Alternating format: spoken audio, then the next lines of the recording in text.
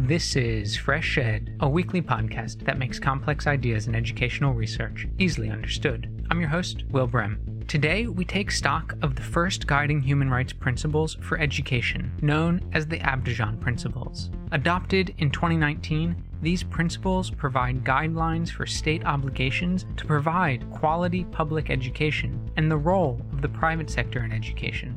The Abidjan Principles consolidate the relevant law on the right to education across all of the different human rights treaties and texts. And in addition to these state obligations, they also focus on the role of private actors in education. So they provide a comprehensive and new look at what is already existing law and material from our previous agreements globally.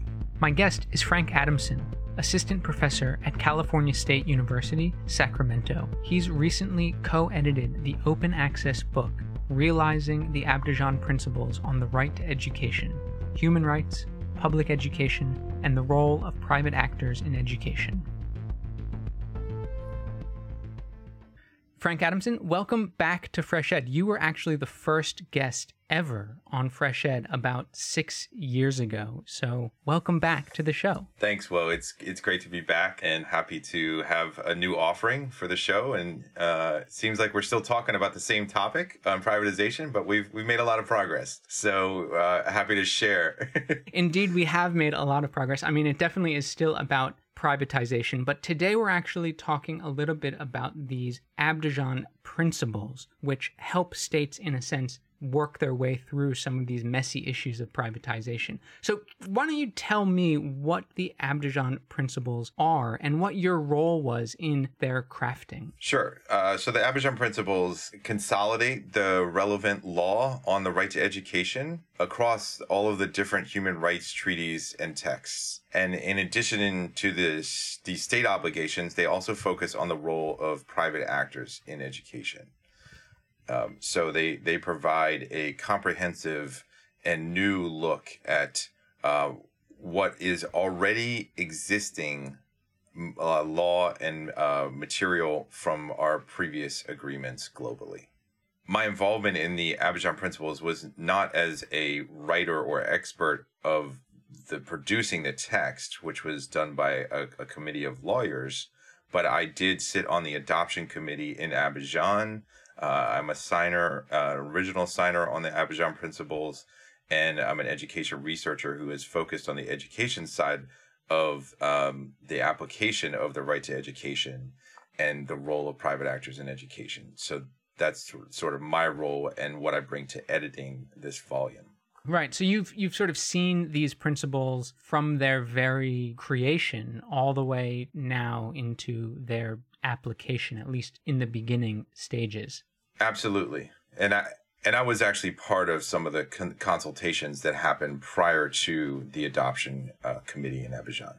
Right. So I guess, for me as someone in education, I didn't really know too much about these ideas of guiding principles in international law. So, are these common in other sort of fields or sectors outside of education? In international law, do they have guiding principles? Well, that makes two of us, Will, because I was unfamiliar as well. But yes, there are guiding principles, and I think that's something really important to understand. That their guiding principles are common. They're in other areas such as poverty reduction.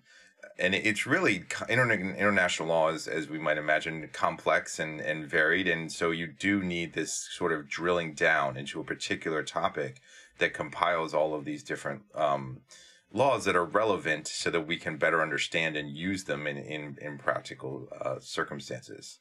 And so what has not been done is that it hasn't been done for education yet. And so that's where the Abidjan Principles are a new contribution, but based, again, on existing law. Right. And the other thing that I found interesting reading your volume is that in other sectors where guiding principles have been written for international law, it does come often from civil society members. It doesn't have to just come from, the UN or... There are two sources. Yeah, there are two main avenues, if you will. One of them is an official institution or organization requests the production of a guiding principles document, or civil society can produce a guiding principles document, and the legitimacy will be determined by its use and also by the process that was taken. And one of the first chapters in the book discusses how well the Abidjan Principles process was conducted in terms of inclusion across the globe of different actors of different constituencies. So in that way, the Abidjan Principles do have a very strong foundation. Right. So through this participatory sort of approach and consultative approach over years and working with lawyers, how many principles are we even talking about here? Like, is this something that's like, 10 principles that we can easily sort of, count off? Oh, just a few. Well, and this is part of the adoption process, was that we did, end up with 97 total principles. And then it was, okay, well, that's a lot to digest. So there was this idea, and eventually they were grouped into 10 overarching principles. But really, the Abidjan Principles, from a legal perspective, are meant to be taken as a whole. But if you open the Abidjan Principles as a document, it's downloadable, obviously, then you can see that there is a structure in which each group or topic of a couple of principles focuses on one area, such as education, finance, or the role of multinational organizations, these types of things. So you can actually sort of get into the document at any particular place that is of interest to you through the 10 overarching principles. And when you say who are these principles for? Well, they're for everyone. They're for governments who are looking to ensure that they are meeting their state obligation. They're for international organizations who are interested in promoting the human right to education and delivering on the Sustainable Development Goal 4, and particularly equity, which is a big topic in the Abidjan Principles. And they're also for civil society and everyday people to let everyone know, because we didn't have guiding principles before in education, that we do have a right to education. And actually, that chapter, there's a chapter in the book that addresses exactly this, that there actually is a right to education in international law. And that was not previously fully established. So that is a major contribution of one of the chapters. So can you say a bit more about what you mean by this right to education and how in international law there's actually precedent for a right to education? What does that actually mean? I mean, it's really easy to say in a way, and many people just sort of say, I have a right to education, the human right to education, but give me a bit more there. I feel like, what does that actually mean in practice or for a state, or how might the Abidjan Principles, guide us into realizing that right to education? Right. So I think the first thing I want to say is that the entire process of editing this volume was very interesting, because I'm not a lawyer. I'm an education researcher.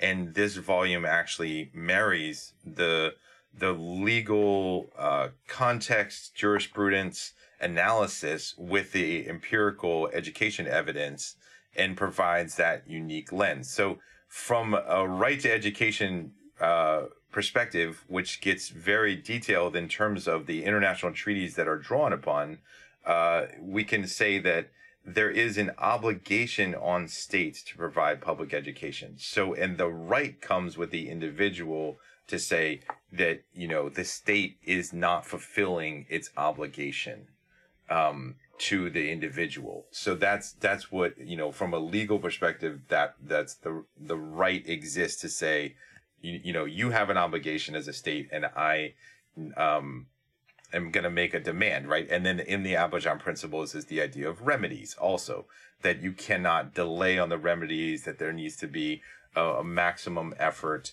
in a sort of an immediate way to remedy any violations of that right to education.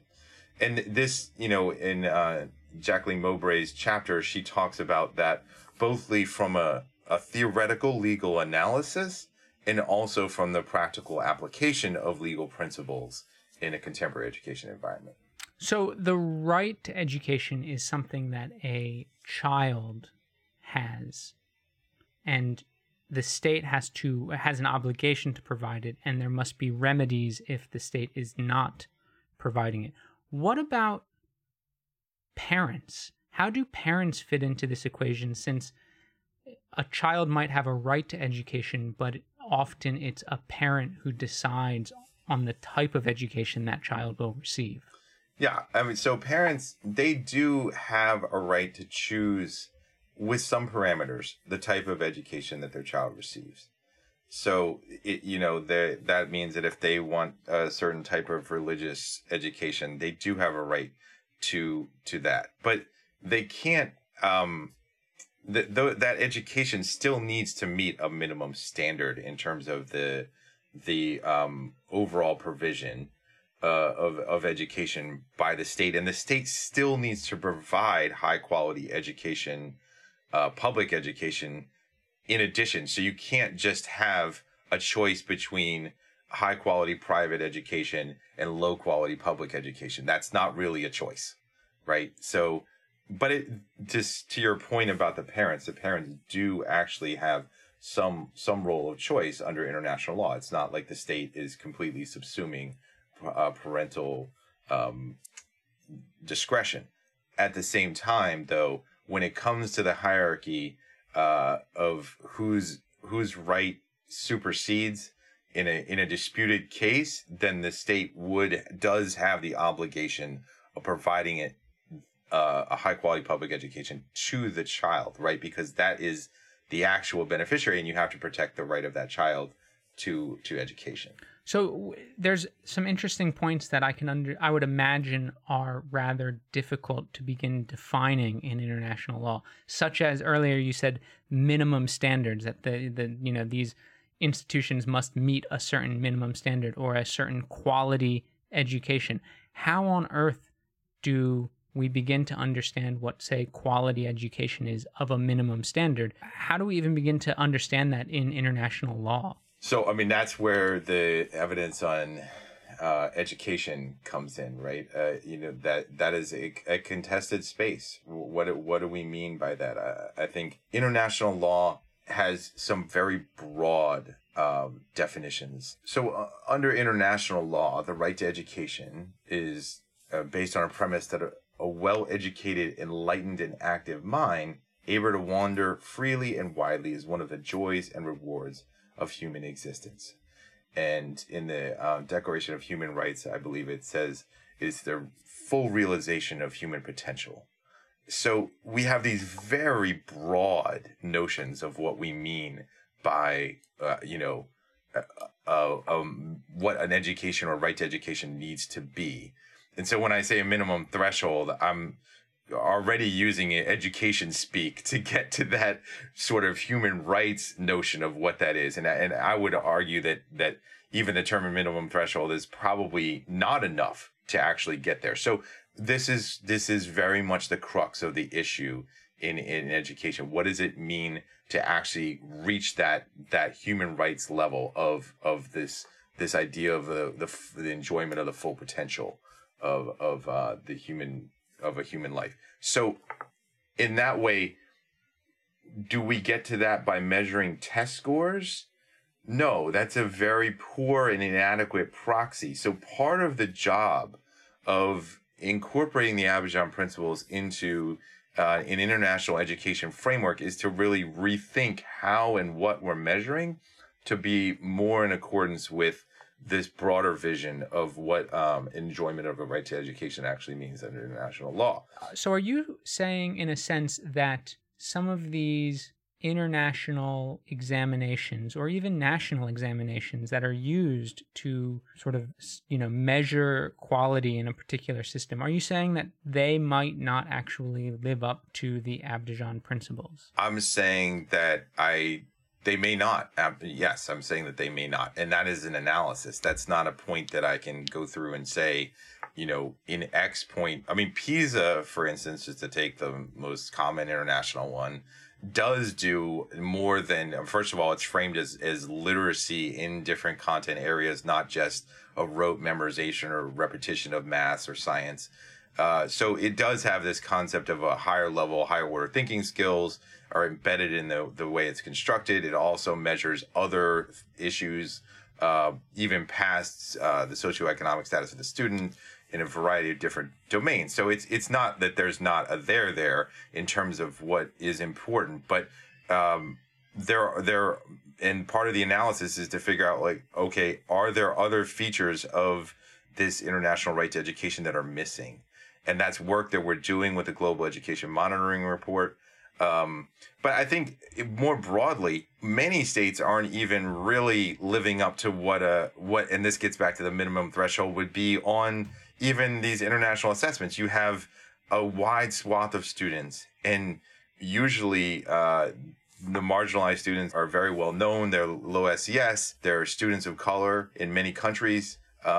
Those students are not at the higher proficiency levels. So inequity is baked into the systems currently. And so that's like issue number one. And then there is also issue number two of, are we actually realizing the full human potential? No, we're very, very far away from that right now. Extremely far away from that. And many, many states are not even close to that in any sense of that word, right? Because we have, large out of school populations in many countries. So, you can't say that you're realizing the full human potential through education when you don't even have 10% or 15% of your kids in school. That's a massive problem.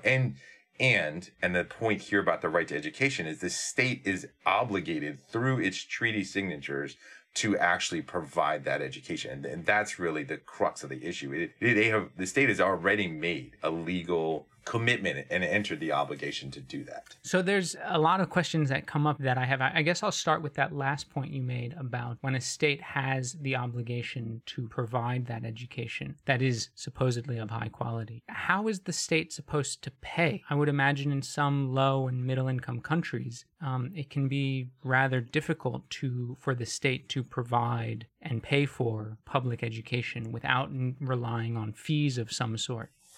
You are opening a Pandora's box here in terms of education finance, global education finance, right? Because, you get into the relationship economically between the global north and the global south. You get into the colonial history of extraction. You get into the relationship between the banks, the development banks, and what they prioritize in terms of investment structures. So I think that's at the international level that we can see that, and this is why it's important that also international organizations understand when and how they are actually supporting states to realize the right to education, or when they're actually acting in ways that are contrary to that. So that's at the international level. Do the Abidjan Principles provide guidance to, say, the international organizations like the World Bank to help them? Can you say a bit more about that? Absolutely. That's one of the sections that I mentioned. It's really just, it's saying that so in particular, organizations, different organizations, say like the World Bank or any international organization, they prioritize different approaches to education, right? And then we get into the private actor part of the Abidjan Principles, right? So are private actors supplementing the state, or are they supplanting the state in how they provide education, right? And a lot of times what happens is that the private actors are supplanting the state, and they're not providing the same quality of education, and they are creating inequities. And I think this gets to one of the very important education empirical chapters in the book by Tony Verger and co-authors on comparing all of the different types of public-private partnerships in education by type and subtype. So you have like universal vouchers and targeted vouchers, which basically means the state is paying a family to go to a private school, and they're paying everybody universal, or they're paying some people that usually the poor folks would be targeted vouchers. So what they find is that targeted vouchers actually can help achievement in some cases, but that all of the public-private partnership approaches have equity concerns, right? So this gets back to, if you're an international organization and you're supporting this type of public-private partnership or PPP approach, then you very well empirically are supporting inequity. And in that case, then it's a possible human rights violation to those folks who are on the inequitable side of the equity equation, right? They're being shut out of educational opportunity. Right. Okay. So the equity here is if you are not able to access some of these private options. Right. If you're not able to access private options, but more on the state side, if the state abdicates its responsibility and says, oh, well, we have schools here, they're just private schools, that's not good enough. The state has to provide, it's obligated to provide high quality public education, right? And so you can't then go ahead and charge for it, which gets back to your original point on the finance. And I did only talk about the international side of the finance. And there's also the domestic side, right? So, you know, within every country, how much are you allocating actually towards education? What is the tax justice going on in your system, right? So education is a huge line item within any national budget. And so, you know, the tax justice movement and on the domestic side is also very important in terms of making sure that companies are paying their fair share wherever they're working.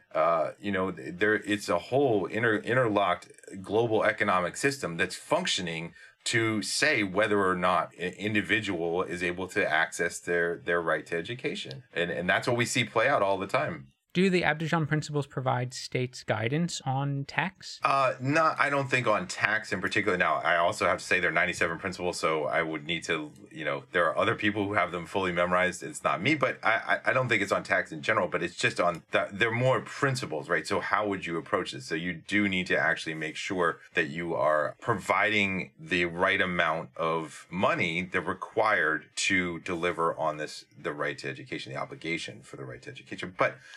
And that's why I mentioned that, you know, it could come down in one country to they're doing a lot of debt servicing. So that's where the international organizations need to take a look and say, are we, you know, what's happening here? Are we actually creating more of a problem? And that has been historically, that has absolutely happened.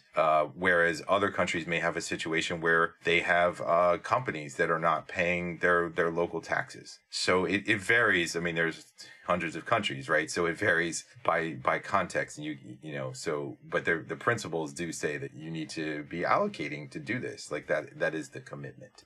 So what about religious schools? Because that seems like an interesting, I don't know, subsection of private schooling in some states. How would the Abidjan Principles sort of deal with religious schooling and parents choosing to send their child to a religious school? So, I mean, it's a complicated question. And it's complicated also because it functions so differently in different states. So I'll try to give some context here. But the principles would say, obviously, that the parent has a right to choose a religious school. And fundamentally, the state cannot depend on that provision as the only choice, right? A child has no other choice but that they have to have a public choice of a high quality school, not just a low quality school, but a high quality school. But then some countries actually have religious embedded in their public system, right? The Netherlands has a historical system where there are religious schools that are considered public and sort of treated as such, except that they're not managed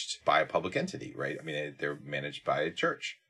So it gets to this very murky line. And that's why, you know, in the Abidjan Principles, we identify different kinds of actors that are private actors. And then when you get to the specific topic of privatization, you can think about that across different levels of influence within a public education system, right? For instance, funding could be private, or the management of schools could be private, or the ownership of property could be private. There's all these different ways in which the privatization of education can occur. But the Abidjan Principles don't go into that as much as they talk about the types of private actors that are involved. In terms of the religious concept, I think the most important thing to know is that there is a freedom for the parents to go to a religious school, but it can't impinge on everybody else's freedom to have a high quality public option and public provision, right? And I'd say you know, in many ways, we're going back and forth on all these subtopics, but that is really the overarching topic, right? And I keep repeating it because not only is that like the synthesized version of it, but as I said before, we are so far from actually doing it, right? In so many places. Yeah, religious schooling is, like you said, very murky when it comes to these public and private actors and how it operates within different contexts.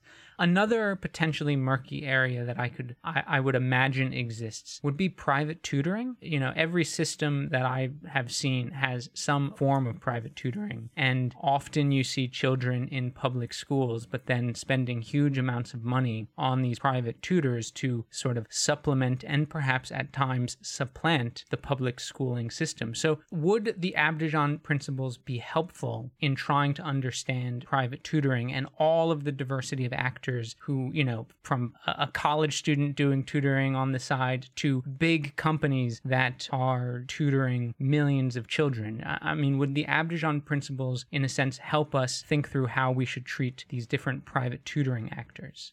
Yes, I think that it would, in the sense of, in a broad level, are students who have and families who have the money to access these private options gaining an unfair advantage over everyone else, and in the sense of gaining a higher quality education that the state really should be providing.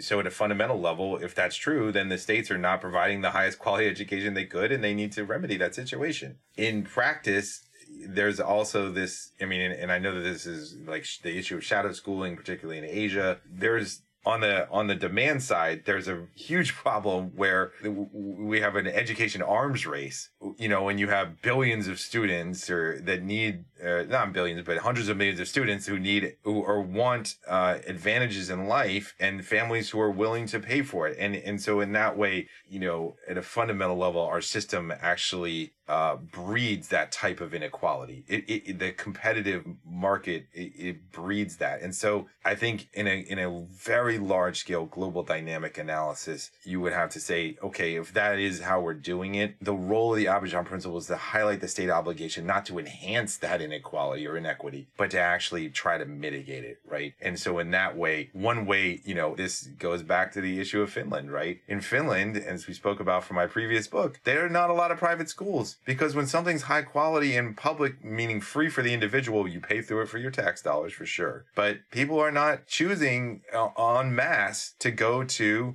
pay for something additional, because they are getting a high quality public option. And so that is actually available. The last sort of murky area that I could think of actually relates to the pandemic.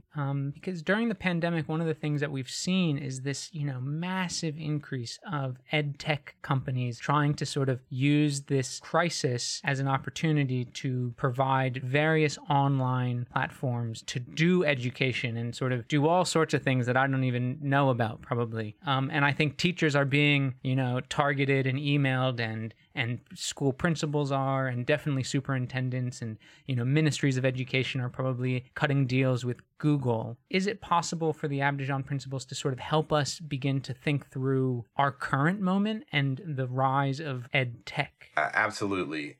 There's a practicality here that we're in a pandemic and we're in an emergency situation. And, that there might need to be different solutions applied. But the issue is, if there is a private actor involvement, that would be temporary, that the trend is not towards consolidating private actor involvement, but it is using something in particular for an emergency situation, and then having the state fulfill the obligation. And in the law, they call that the progressive realization, right? So maybe the right isn't realized at the moment fully, but there needs to be progressive realization. There needs to be the maximum devotion, the maximum amount of available resources to fulfilling the obligation, and also avoiding a retrogression, right? So what used to be public doesn't then become outsourced to private, and then the public doesn't have an option of a public availability, and then it's just all of a sudden you have to pay the tech fees, or you have to give your information or data to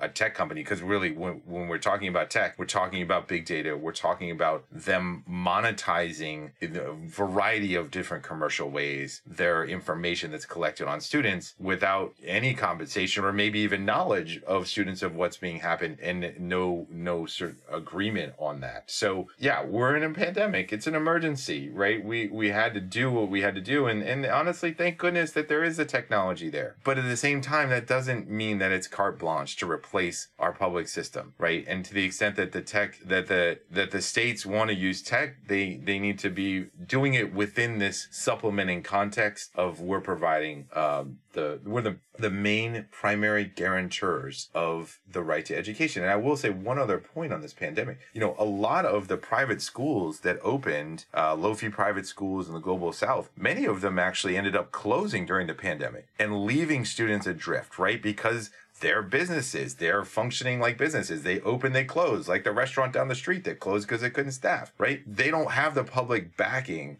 to be the guarantor of education, even in the emergency. So that's where you get to this really problematic leaving of students out in the cold in the middle of the pandemic where they have no access to educational opportunity. And that is really one of the fundamental dangers of the competitive model is, it creates winners and losers both at the student level and at the institution level. And when the institution loses, those students are also inherently losing. It seems like the Abidjan principles are going to be even more important in the sort of potentially the idea of the post-pandemic world, trying to ensure that that public schooling has not disappeared and been overtaken by some sort of private actor, or potentially all of these students that have been left out of private schools that have closed have a place to go. So it just seems like they're going to be needed going forward to help different constituencies sort of figure it out. One of the things I've been wondering is how many organizations or even nation states have adopted these principles, if that's even what one does with principles. Are these principles in a sense being taken up by the institutions and organizations and states that we've been talking about?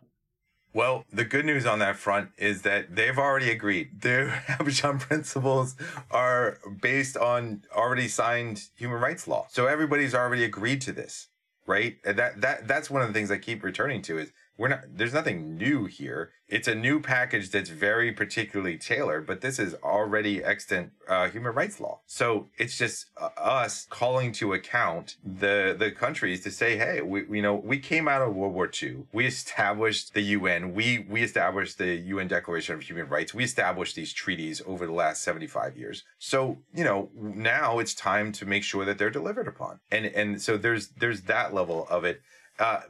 But then it's there is also the point of, okay, who's actually engaging with this? So I will give the example of the High Court in Uganda referencing the Abidjan principles in particular in one of the decisions it made, right? So saying that, this document is valid, it contains, legal material that's relevant to this case. And, I don't know the ins and outs on the legal level of what gets applied in terms of case law at the individual country level, but it is an example of that being used. Now, in chapter 10 of the book, the final chapter, we have a table of all of the different groups that are using the Abidjan principles. It's quite extensive across the globe in different contexts. So that's all underway. And we even lay out the roadmap for, how it should be deployed. Essentially it's idea of many folks need to even still recognize and understand that there is a right to education, right? That the Abidjan principles do collect this existing right and bring it together. And so there can be no longer like, oh, we don't know. Maybe this treaty says that. Maybe this treaty doesn't. That's not an available excuse anymore, right? Because it's compiled, it's there. So now it's like, okay, we realize it, we expand awareness, and then we need to build capacity on how do we think about human rights as we reconfigure or evolve our education system to better deliver on that obligation. And that goes from technical assistance at the local level, the country level, all the way through the international level when we're doing international reports. And the researchers have a role to play there. And then there is a legal component of where, any jurisdiction could say that we are actually now following the Abidjan principles in all of our decision making, right? And I think that would be a really powerful step. I don't know of a jurisdiction that's actually made that statement, but that would be one way to say, anywhere from a country to a local school board could say, okay, we're doing the Abidjan principles. So every decision we make needs to make sure that we are not essentially committing a human rights violation. I mean, because when you get right down to it, that's a very heavy allegation. So in any particular case, I wouldn't just say, oh, they're committing a human rights violation. I would want to know the details. But, the point is that you don't want to be committing the human rights violation, and you want to be honestly delivering on what we've committed to as a human right. This is, and I think that's where the issue is, that it does cost money, and there may not be profit for certain actors in doing that. But, that's really the one of the major issues, is that we have to value fundamentally the educational opportunity of the children involved, rather than any of the sort of profit schemes or skimming off the top that so often happens when you involve private actors in a sort of supplanting of the public education endeavor around the globe. Well, Frank Adamson, thank you so much for joining Fresh Ed. Please don't be a stranger. Come back on before the next 6 years passes by. I would love to, Will. Thanks so much for having me. Frank Adamson is assistant professor at California State University, Sacramento. His latest co-edited book is entitled Realizing the Abidjan Principles on the Right to Education. A transcript of today's interview can be found at freshedpodcast.com. Please note that opinions expressed on Fresh Ed are solely those of the host or the guest interviewed, not Fresh Ed, which takes no institutional position. If you've liked what you've heard today, please rate us on iTunes or wherever you listen to podcasts. Reviews really do help. Fresh Ed's team includes Sherry Yang, Fatih Akhtas, Ingjung Cho, Obafemi Ongunle, Dion Jiang, Annabella Afro-Boteng, Anya Lin, Phyllis Che Mensa, and Jose Neto. Original music for Fresh Ed was created by Digital Primate. Fresh Ed is an independently run podcast without advertisements and is made possible by the support of the Open Society Foundations, NORAG, the Shockdev Family Fund, and listeners like you. Please consider donating to Fresh Ed by visiting freshedpodcast.com/donate. Thanks for listening. I'm Will Brem, and I'll be back next week.